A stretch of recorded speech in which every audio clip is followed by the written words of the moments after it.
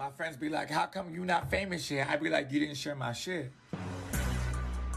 How come you ain't shared it yet? That's what I don't understand. That's what You know what? I don't understand that either. I'm gonna be 100% honest with this, man. I don't understand why people don't share my content if they enjoy it. None of this being the point. I actually wanted to talk to you off at the top of the show about everyone coming out and saying, "Hey, the Carolina Hurricanes are going to go 82-0, undefeated, President's Trophy. We are going to be the greatest team to ever exist." And I just want everyone to know that that is completely childish. That is tomfoolery. That is malarkey. We will not go 82-0. You need to stop being ridiculous. You need to be realistic. You need to grow up, be an adult, and be rational. We will go 98-0, people. What is wrong with you? It is 82 games in the regular season and then 16 wins in the playoffs. We will go 98-0, and don't you forget it. 9,393 days of frustration. And on the 394th day of NHL existence, the Carolina Hurricanes have won the Stanley Cup. Welcome to Home Ice Advantage, with historical perspectives, modern-day deep dives, special guests, and a healthy mix of good, bad, and/or hot takes. This is the best place for you to learn about your Carolina Hurricanes. I just want to say thank you, and I'm looking forward to this challenge. It's an honor, and I think we're going to do great things.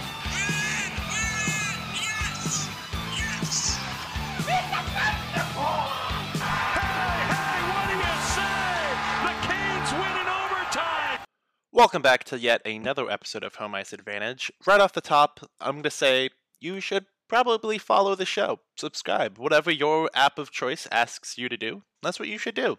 There's been so many new listeners lately, but the surprising part is like 60% of you have listened to multiple episodes but have yet not subscribed to the show. So, just putting that out there at the top. But the obvious first thing we're going to talk about is Game 1 against the Columbus Blue Jackets. Today's episode is going to be broken into 4 separate parts. So the first one is Game 1, and then we're going to have some news in the middle, and then Game 2 against San Jose, against San Jose, which happened Friday evening when I'm recording this. And then we will end with a little bit more news at the end, but just a tiny bit. But without further ado, let's get into it. The Carolina Hurricanes on Wednesday night opened their season at home against the Columbus Blue Jackets. And, you know, going into the game, I was confident. I was more than confident. Go check my Twitter feed, check the previous episode. I expected domination. And we kind of got it. But I think we got it in a historic Caniac way. And the way I mean that is that the first period of the game was bad. And I mean like bad. Like, I don't know, if we had played like that the full 60 minutes, we didn't deserve to win type bad. But luckily for us, it didn't cost us. We didn't lose the game, and we eventually recovered. But that first period is the most Carolina Hurricanes brand of hockey I've ever seen. We don't play well in the first period. They come in the locker room. Rod Brind'Amour or Jeff Daniels or Tim Glayson's going to have to talk to them, or Jonas Stahl. Hey, you know, whoever. Listen, actually, let's not even name names. Whoever had to talk to them, told them to get their head out of their asses, that this is no longer preseason. And then they came out in the second period ready to play, with a goal being scored in the first 11 seconds. Oh, wait a minute.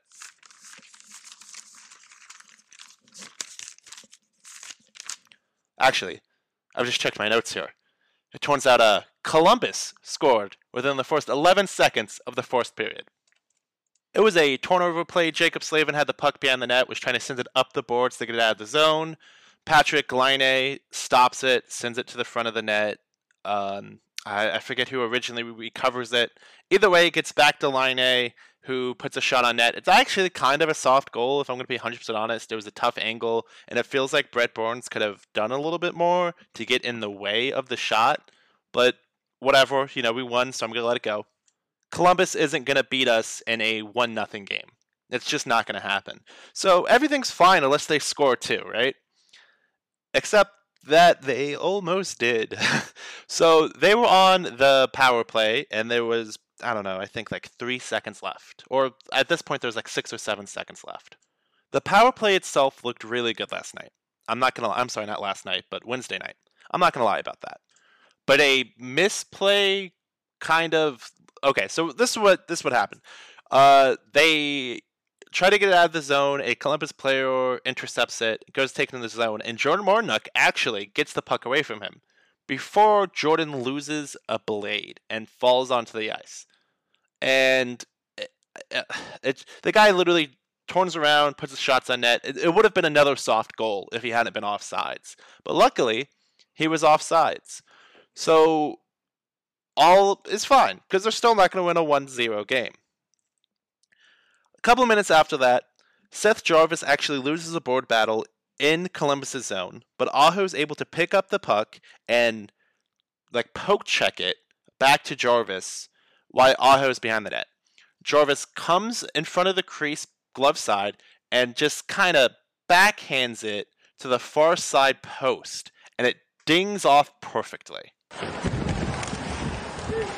Jarvis is given a heavy hit in the corner boards there by Gavrikov. In front to score! Loose puck, Seth Jarvis! Knocks it past Terrence off, and we're tied at 1. Seth Jarvis just wants everyone to know that he does not believe in a sophomore slump. He is the first one to score a goal this season, and honestly, he played really well through the entire game, excluding the first period, because almost no one played well in the first period. And, leaving that first period, I was worried. I'm not going to lie, I was worried. I was confident that we would win before the game, but after that first period, there's a lot of rust to shake off. And at a tied 1-1 game, everything just resets. It's not that anyone has the advantage, or sometimes you may have momentum, but realistically, it's just a fresh game. Until Martin Necas carries the puck past the blue line.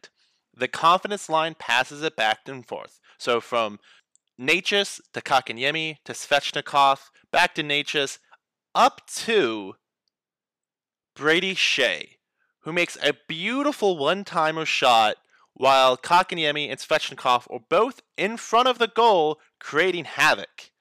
And Brady beats him glove high. There was a wide open net, thanks to Kotkaniemi and Svechnikov boxing out the goalie. Not in the paint, of course. Nothing illegal here. But making sure it wasn't the easiest save in the world to make. That was a team goal there. Congratulations to Brady all the way, but that was a team goal. Now Necas for Carolina, turning the puck the other way. Kotkaniemi and Necas. Necas on the backhand. He'll pull up. Sets it on top. They'll score! Something I did forget to mention is right before Necas brings it up, Freddie Anderson has to stand on his head. There's a couple times here that Freddie Anderson makes good, if not incredible saves. And this one was one of them. So it's actually funny, I'm sorry. He should have been scored on. Freddie Anderson should have been scored on. It should have been a 2-1 game. But a Columbus Blue Jackets skater, I can't remember his name, didn't lift the puck up. Like, I saw it on his stick. I was 100% like, this is a goal. This is a goal. This sucks. We're going to be down again on opening night. Momentum's gone. But he didn't. He picked it up and then just slammed it into Freddie's pads. He didn't pick it up and give it air and put it in the net, which is a massive misplay. So Freddie has the time to deflect it out. Necas gets it, carries it into the Columbus zone, and you know the rest. We end the second period up 2-1. I'm happy. Everything is going well. I no longer want to scream on the top of my lungs because we're giving up a game that we should most definitely win in every scenario, no matter what. But it's fine. A little thing here is the second intermission is normally when Walt Ruff comes out. There was no Walt Ruff at this game. It's the home opener. No Walt Ruff. Where's my fan service? This is what I paid for. But anyways, third period action was dominant, actually. Carolina did not play well in the first. We came back in the second, and we remembered how to play the game. We remembered that we were a cup contender. And in the third period, we weren't messing around. It's actually funny, because for the first couple of seconds, or first couple of minutes of the third period, Columbus was kind of in control. They got some nice shots off. There was a face-off. Freddie had to stop it. There was a face-off. Got another couple of shots off. Freddie stops it. There's a face-off. However, it did not take much time for Carolina to remember their dominance. And then they played that way for the rest of the game. The third period shot totals was 8 for Columbus, 20 for Carolina. Up until this point, the game's shot totals had actually been evenly matched. In the first period, both sides got 10. In the second period, Columbus had the slight edge of 14 to Carolina's 13. But again, in the third, it was 8-20. Carolina woke up, remembered who they are, and just for giggles, Martin Necas decided, he wants to show everyone that he's worth that bridge deal he signed in the offseason. In fact, not only was he worth that bridge deal, but he's going to be worth a long-term deal at the end of those 2 seasons. In the third period, Necas almost comes up with a steal. Hounds Voracek does come up with a steal. Gets it to Martinook. Setback, step on off of 1 foot. Save made by Tarasov. Necas to the rebound, he scores! Oh, persistence, thy name is Marty Necas. Martin Necas completely creates this play here. So he's putting pressure on a Columbus Blue Jacket defender. The defender ends up overskating it. Necas recovers the puck and sends it in between the dots to Jordan Martinook. Martinook collects the puck, controls it, and then sends it over to Stepan, who's wearing 21 this season, and this has nothing to do with how they scored the goal, but every time I see it, I think, oh, Niederreiter. Ah, shit, no, he's in Nashville.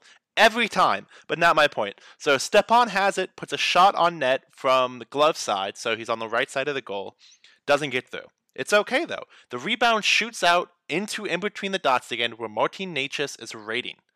He grabs the puck, controls it, does a quick little spinorama type move, and then buries it in a wide open cage because the goalie had overextended.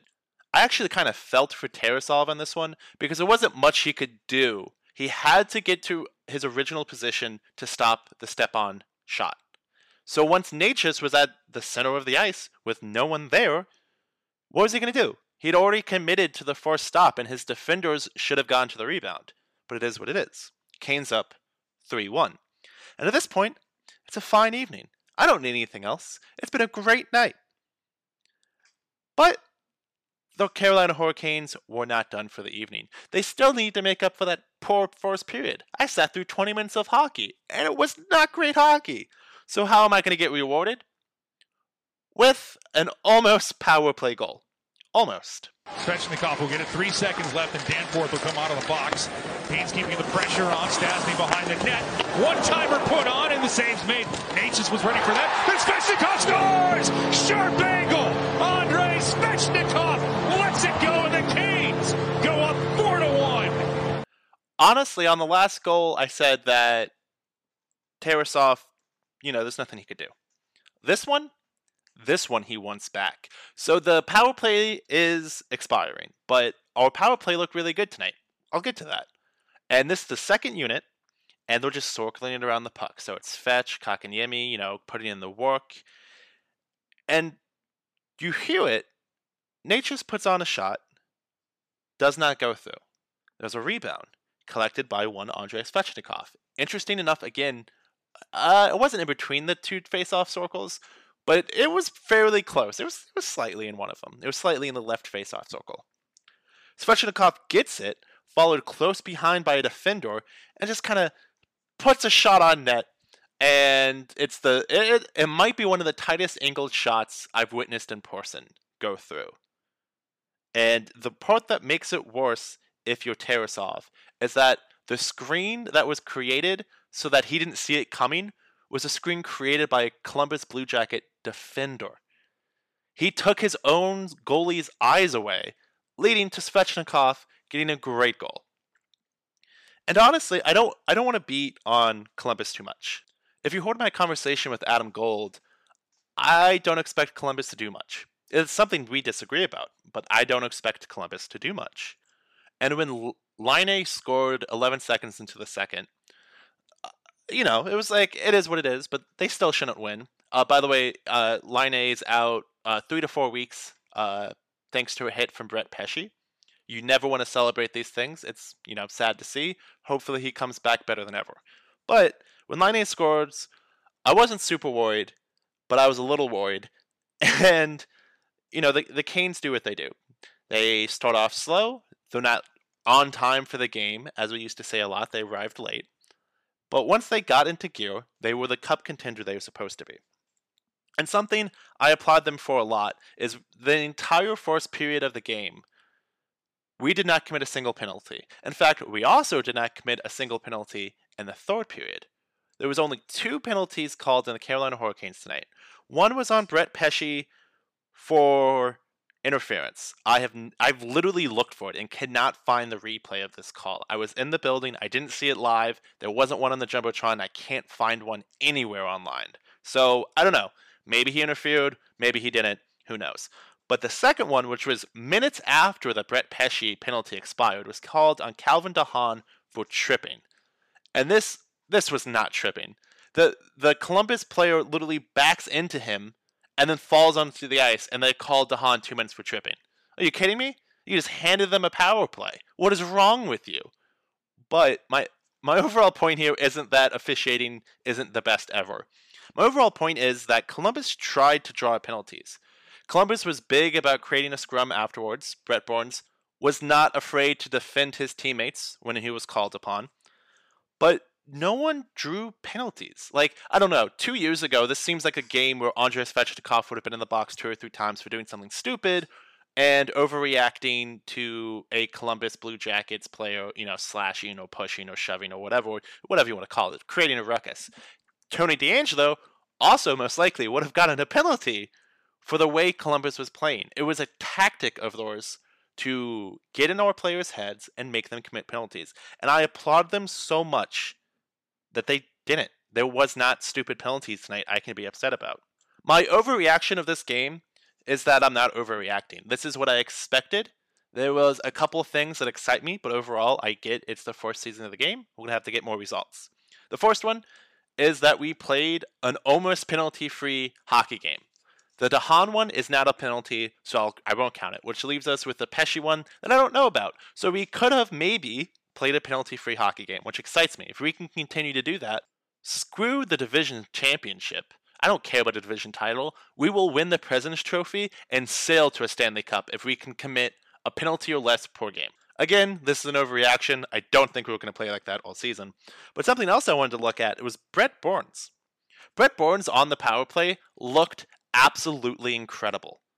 No, they did not cash one in, but oh my god, if it was not a productive power play. It looked amazing. In fact, Brett Burns led the team with 6 shots on goal, 13 shot attempts. It's funny, in the first period and actually throughout the game, I started to backpedal on my statement about shots, I played a song. It's a whole thing. But I wanted them to take shots. And then I was watching the game, and did I change my tune fast? All of a sudden, I was like, Kotkaniemi, what are you doing? Look for the pass. Oh my god, Svechnikov, who takes that sharp-angled shot? First of all, he made it. He took that shot, and I was like, why would he do it? And then it went in, and I was like, oh, okay, well, that's why I don't get paid $8 million a year to play this game. But that's something I'm going to have to get used to, because I'm just not used to it. I like the idea of them taking shots, because then they can win 4-1 hockey games. But I don't like them taking stupid shots, which they took a lot of, but I think it's something I just have to get used to. I guess we'll see after the San Jose game, which has not started yet. I'm recording this slightly before it. I also wanted to talk about how the team performed in the dot. We were 61% on face-offs. In fact, the only player on the roster to be below 50 in the circle was Jordan Staal at 44. Literally, the next closest person was Sebastian Aho at 59. Those were the only 2 players to be below 60 in the dot. And again, this could be an overreaction from game 1. I'm just enjoying myself.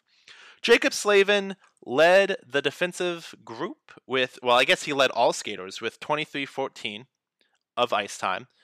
And then Aho led all forwards at 18 minutes and 18 seconds, followed by Martin Necas at 17:56. And in my head, Martin Necas got that much ice time as a reward, because holy hell did he not play well in this game. He had 1 goal and 2 assists for 3 points on the night. He ended up being voted the 4th star of the game by the media, followed by Freddie Anderson, and then Brady Shea. And from here, I guess we'll go into the locker room, and then we'll go over some news, and then we'll fly over to San Jose. But let's go to the locker room first. We'll start with our star of the game, Martin Necas, who was asked what it was like to start a season with a 3-point night. It's of course a long season, 82 games, but it still must be an incredible feeling. I mean, it's always good, last season I had a little tough start.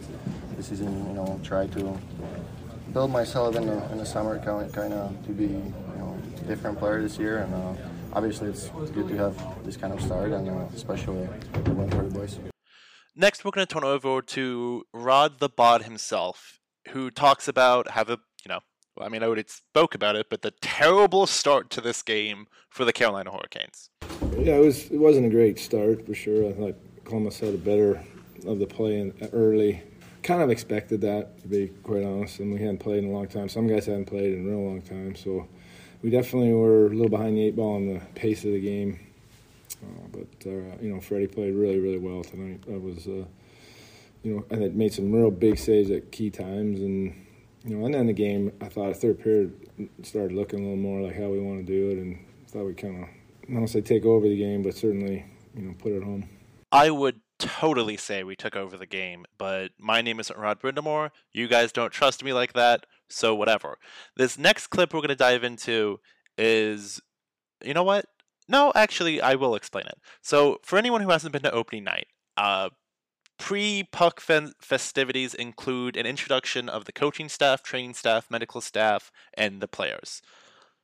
When Rod Brind'Amour was announced, it was the loudest part of the pregame show, excluding when Tripp Tracy sounded the siren, which was just a nice, touching moment. But when Rod came out, the building erupted.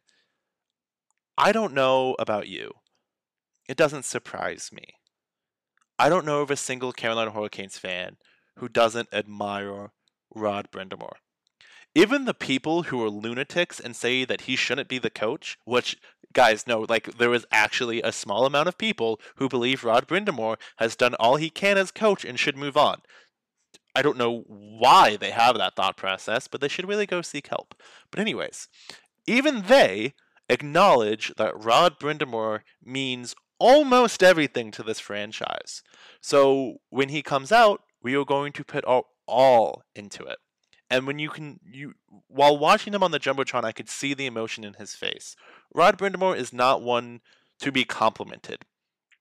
He does not like the outpouring of, I don't want to say affection, but affection from fans. It's not like he's not going to get mad about it.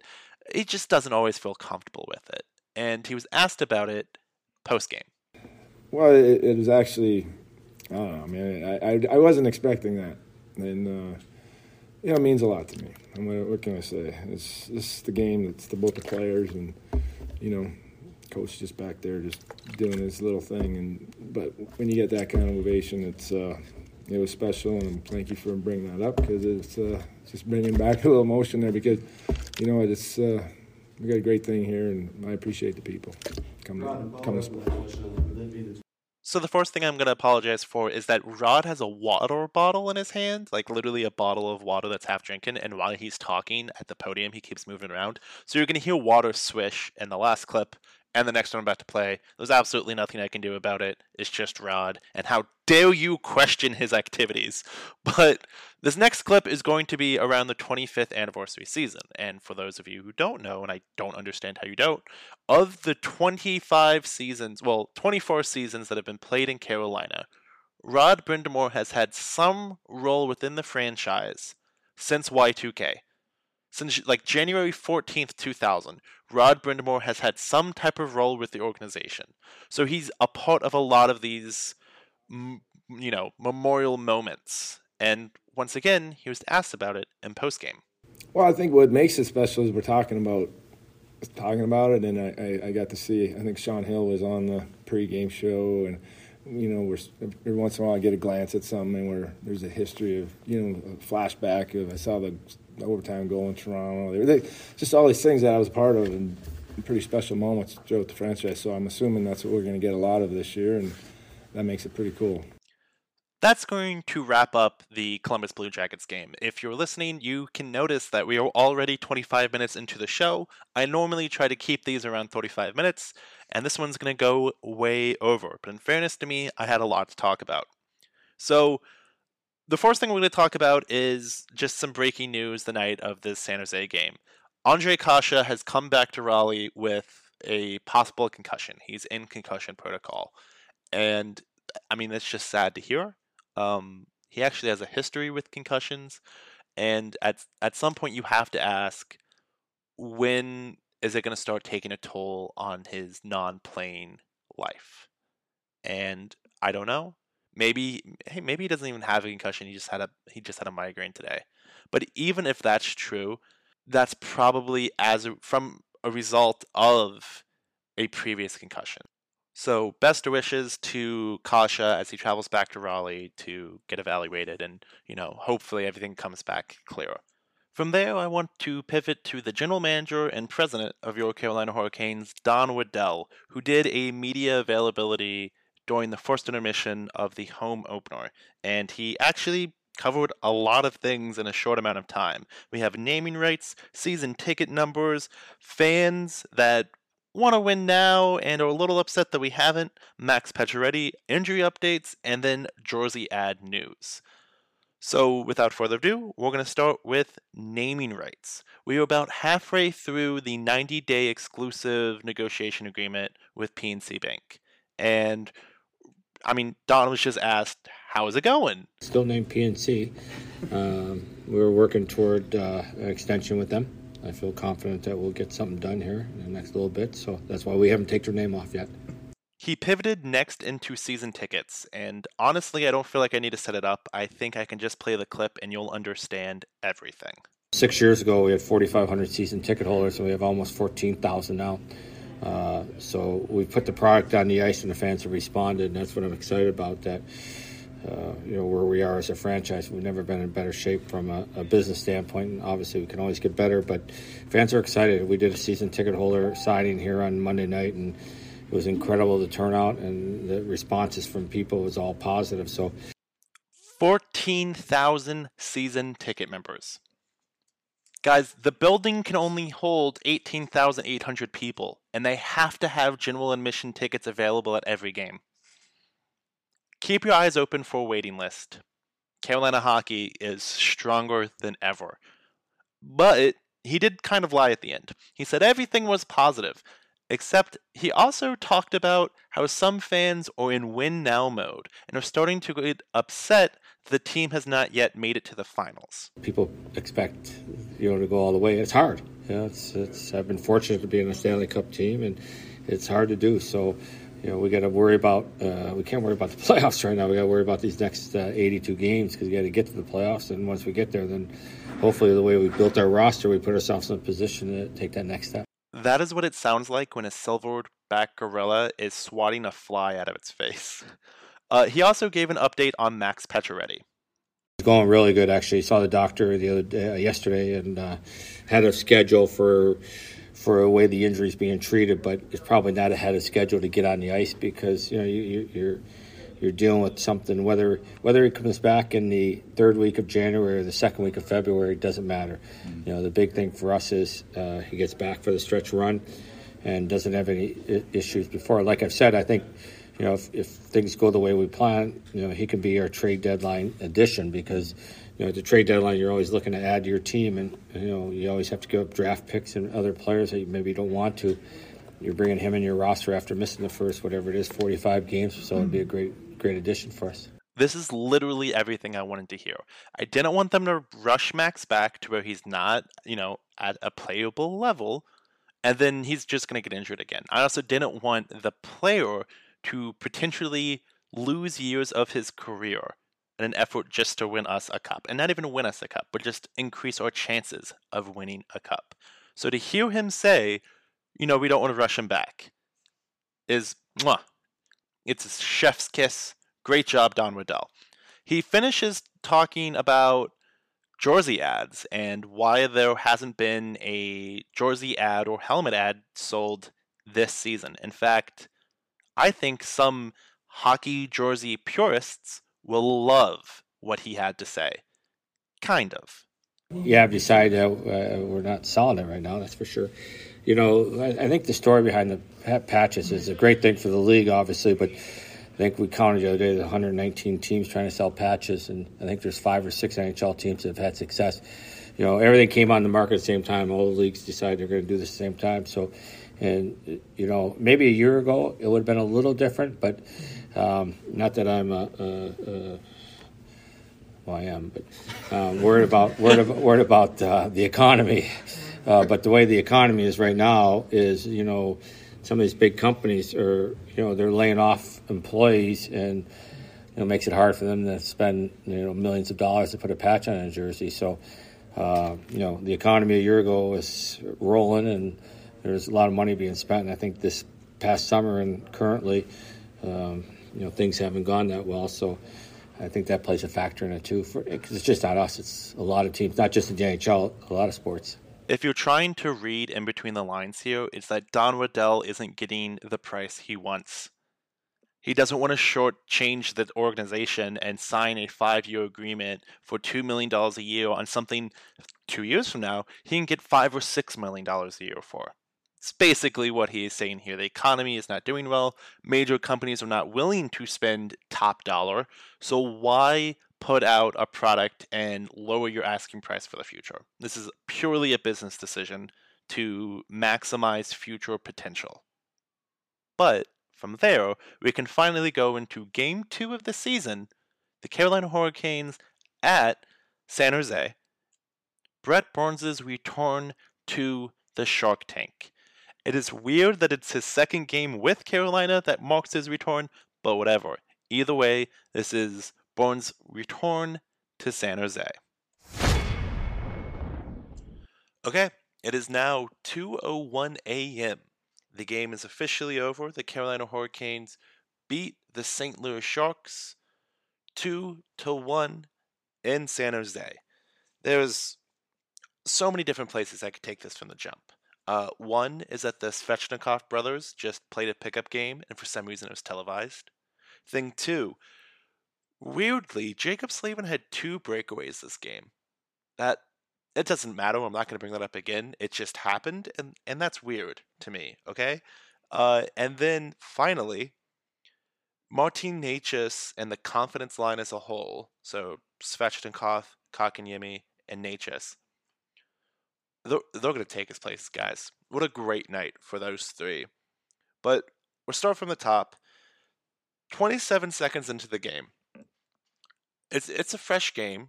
You know, you want to win the face-off, get into the zone, start cycling around, see what you can do. No? Paul Stastny is going to, in fact, get called for a slash 27 seconds into the game. You know what? This one's on me. When I was talking about Game 1, which I recorded prior to the start of the San Jose game, I talked about how proud I was for the team not committing a penalty. Yes, penalties were called, but I don't think they were actually penalties, so I was fine with it. And then this game, they sure got me, didn't they? Not including the Chatfield fight that we will get to, or lack thereof. The Hurricanes had 10 penalty minutes tonight. It's as if they heard me in the ether and were like, oh my god, we didn't get a single penalty? No, we didn't commit a single penalty. Not a single one. You know what? We're going to have to catch up. And that they did, and they started early, 27 seconds into the game. The Hurricanes would eventually kill off the penalty, and the first period ended up being almost exactly the same as the first period against Columbus. There was a lot of misplays. You could see the rust falling off them as they skated. But overall, as long as you don't allow let's say late period goal, everything should be fine. And we just start fresh in the second period. You get back in your headspace and everything's fine. Unless, and follow me on this one, unless a cheeky little Russian by the name of Svechnikov decides to score a goal. In fact, that's exactly what happened. Svechnikov would score with 2 minutes and 12 seconds left. Oh, Andre, how we love thou, Mr. Svechnikov. You know that was his brother, right? I'm sorry, excuse me? It was his brother who scored that goal. Who, Yevgeny? Yevgeny Svechnikov? Yeah, sorry, that's the one. He plays for San Jose. He's actually quite talented, if I do say so myself. Yep, that's right. The wrong Svechnikov scored with 2 minutes and 12 seconds left in the first period. Yevgeny would end up putting the Sharks in the lead, 1-0. Period would end. Carolina would have the advantage on shots, but just barely, with it being 8-7. But it's all okay. You know what?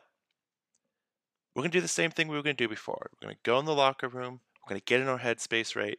We're going to talk about committing penalties. Because listen, Stastny, we love you, but no penalties. Just because Colin talked about it doesn't mean you have to commit penalties.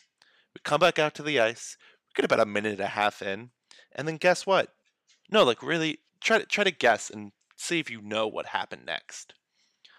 Sebastian Aho was called for hooking. Yes, another penalty, less than 2 minutes into a period. Okay, you know what? We'll recover. Everything will be fine. We are the Carolina Hurricanes. We are a cup contender. We will not commit another penalty. We will score 2 goals to be up by 1 at the end of this period. It's fine. Everything's going to be fine. We get to 12 minutes, 43 seconds into the game. And then guess what happened next? You wouldn't believe it. No, you wouldn't believe it. If you put all of the money you had into this, you would not get it right. The Carolina Hurricanes were called for a penalty. This time, Kotkaniemi, another Finn, for the same crime of hooking. So we're down 1-0, just as a quick recap. We're down 1-0. We were on our 3rd penalty kill of the game. But it's fine, because that's how momentum works, right? You want to have the least amount of players on the ice. We get to the final 2 minutes of the second period, and I gotta be honest with you, I'm starting to get worried again. Just like I was worried in the first period of the game against Columbus, and then Laine scores 11 seconds in, I'm worried nearing the end of the second period. Because at this point, we are outpacing them dramatically. In the second period, the Hurricanes had 17 shots compared to the Sharks' 4. You know that number between 3 and 5? 4. And we still couldn't get a goal. Less than 2 minutes left. It's looking like James Reimer is going to have a Vezina-styled game, and we're going to lose with 70 shots on goal. And just as a capper on the situation, it's going to be a 1-0 game. We will be shut out. This is so stupid. And the clock's counting down. And here we go. I'm going to be super disappointed. We're going to totally lose this game. We're going to go into the 3rd period, lay a goose egg again. James Reimer is going to be declared the best goalie of all time. I hate all of this. Okay, under a minute. Whatever. You know what? Just keep going. Okay, under 30 seconds. LeBanc, though, has it taken away by Svechnikov to Natchez, and he'll score! Oh!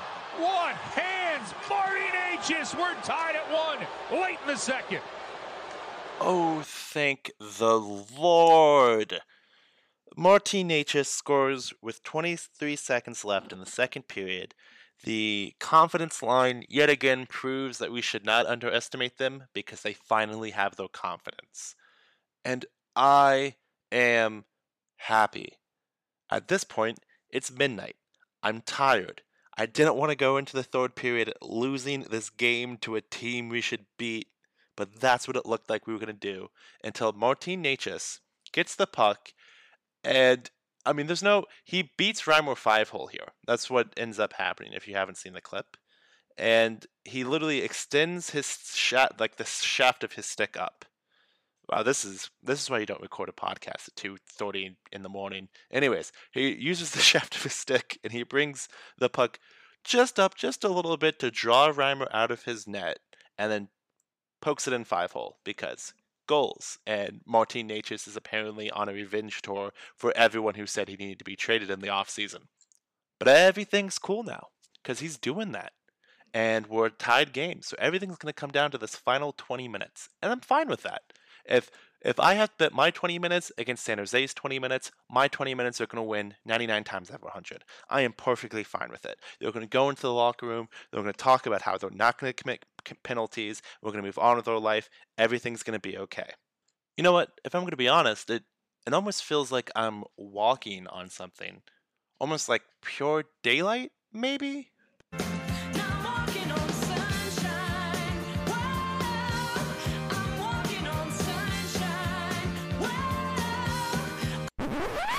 You've got to be kidding me. You've got to be kidding me. You've got to be kidding me. Okay, so a minute 33 into the third period, the Carolina Hurricanes get called for another penalty, and I want to know who it is. Is it Brett Barnes? I swear to God if it is Brett Barnes. I swear to God, he's trying to hand the game to San Jose. That's what it is. This entire trade was a ruse to win this one game in October. He's only here for them to win this game. You know what? No, it's Svechnikov. Svechnikov is known for taking these stupid penalties, and I'm tired of it. Who made the offense? Oh, it was Benchminer. Too many men on the ice because Brady Shea got caught on the boards. What? I would like to take this time to sincerely apologize to Brent Barnes and Andrei Svechnikov. The two of you have shown nothing but loyalty to our team and are valued members of the organization. A sincere apology. If I'm going to be honest, we're going to go ahead and skip a whole bunch of this. So eventually, and by eventually I mean like 6 minutes later, Teravainen commits a penalty. It's a high stick. It's kind of whatever, a high stick. Torbo did not have a good game, and he didn't have the best of games against Columbus too. So let's just hope he, again, it's the first 2 games of the season. Let's not overreact. He's just getting back into the groove of things. Whatever. But I want to tell you something about tied games. Is normally in tied games, things start to get chippy. Or if you play Columbus, they're just going to try to get you to commit penalties. But in this case, the game didn't really get chippy. There was, some shoving. Steven Lorentz actually ended up skating into the net. And if it was any other player, like if Carlson had skated into the net, there would have been a fight. But since it was Steven Lorentz, it was literally, stick taps, smiles. They were chuckling about it. Guys, he was traded. That is not your teammate. He came after your goalie. And I get it, Steven Lorentz, cute little fucking golden retriever, man. And that's absolutely no offense to Steven Lorentz, but it is what it is. But still, come on. At least shove him a little bit. I mean, don't break anything, but Stevie, and just shove him. I don't know. I might, again, at this point, it's 2:45 a.m. But anyways, Chatfield ends up getting in a fight with just over 6 minutes left in the game with Noah Gregor from San Jose. Hopefully I pronounced that right. I'll never know. And this was a total nothing fight. There might have been 6 or 7 punches thrown between the two of them. Absolutely none of them landed. None of them were even close. It ends up ending as Chatfield loses an edge, starts falling towards the ice, pulls the San Jose player with him, then jumps on top of him once they're on the ice. It was a complete nothing of a fight. But hey, it counts. Whatever. And at this point, the Carolina Hurricanes are absolutely dominating the game. There is the occasional desperation play where Antti Raanta has to make a save, and he made a couple of game-saving saves, including when they were in the lead. But as the game started drawing to a close, it was inevitable. Yes, it is tied, 1-1. But, as I said before, I feel confident in the Carolina Hurricanes dominating for 20 minutes worth of hockey. And they kind of did, but it looks like we're going to overtime. It just is what it is. We're out in the West. You know what? I don't even care about the points. Let's go ahead. We'll take them to overtime. We'll beat them in the 5 minutes. We'll take our 2 points. They can have their point. And then we'll move on to the Kraken. But I guess Sebastian Aho got tired of me talking about the confidence line. Now Aho with it. Loses an edge, but gets right back up. Finds Teravainen. Teravainen looking for Jarvis. Comes across for Pesce. They score! Pesce with a low drive. It gets past Reimer. And with 1:58 left, it's Sebastian Aho's first of the year on the deflection. And the Canes take a 2-1 lead. You know what? Bring the music back. Bring the music back. Yeah, there it is. I'm fine. I don't care anymore. We won. We got our 2 points. It counts against the standings. I'm done. I don't want to talk about anything else. It's 2:50 a.m. what is even left in this game to talk about? We won, we're moving on to the Kraken. Everyone have a good night. Yeah, that's not how this works. You wanna come up and finish talking about this game? Dude, who even are you? Can you just shut up and let me get some sleep? I am a figment of your imagination from a lack of sleep and just utter exhaustion. No, I cannot. That's not how this works. You finish the episode, and then you can sleep. If you've made it this far into this, I mean, bravo. Bravo. This is going to be like twice the length of a normal episode. And there's a ton of jokes in it. Never mind. Anyways, back to the game. So Brett Pesce led all skaters with time on ice at 23 minutes and 53 seconds. Sebastian Aho led all forwards at 19:38, followed close behind by Teravainen at 19:01, and then once again Martin Necas in the top three at 18:14. A couple more things I want to touch on before we leave this game is that James Reimer is a BAMF. James Reimer stood on his head more than a couple of times to keep San Jose in this game. Also, San Jose blocked a stupid amount of shots, like almost to the point where I feel like their players won't be able to walk tomorrow, but for them they don't care because they just take that much pride in their block shots. So the Carolina Hurricanes blocked 9. That seems average in a game, 9, 10, 11, 12. That's great. San Jose blocked 22 shots. 22! They blocked more shots than shots they had on net.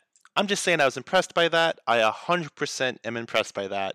And then also, our penalty kill, still undefeated on the year, except our power play has still not converted a single chance this year. It's 2 games in the season, it's early, still 80 games to go, but something to acknowledge. If I had to choose 3 stars of the game, number 3 is Martin Necas, because again, he has played incredibly through these first 2 games, and the line he's on, again, the confidence line, has just been producing. Number 2 is Sebastian Aho, and honestly, I don't know if Sebastian Aho deserves to be above Necas, because Necas had more scoring opportunities than I can even remember, and part of that is from the sleep deprivation, but mostly it's just because he had that many. So I'm only giving the 2nd star to Aho because he's allowing me to go to sleep before 4 a.m. Gotta love Fishy. Pride of Finland. Great guy. And then my 4th star of the game has to be Reimer. Reimer stood on his head to keep San Jose in this game. It is not easy to stop the Carolina Hurricanes from scoring. And Reimer did that for almost 40 minutes straight.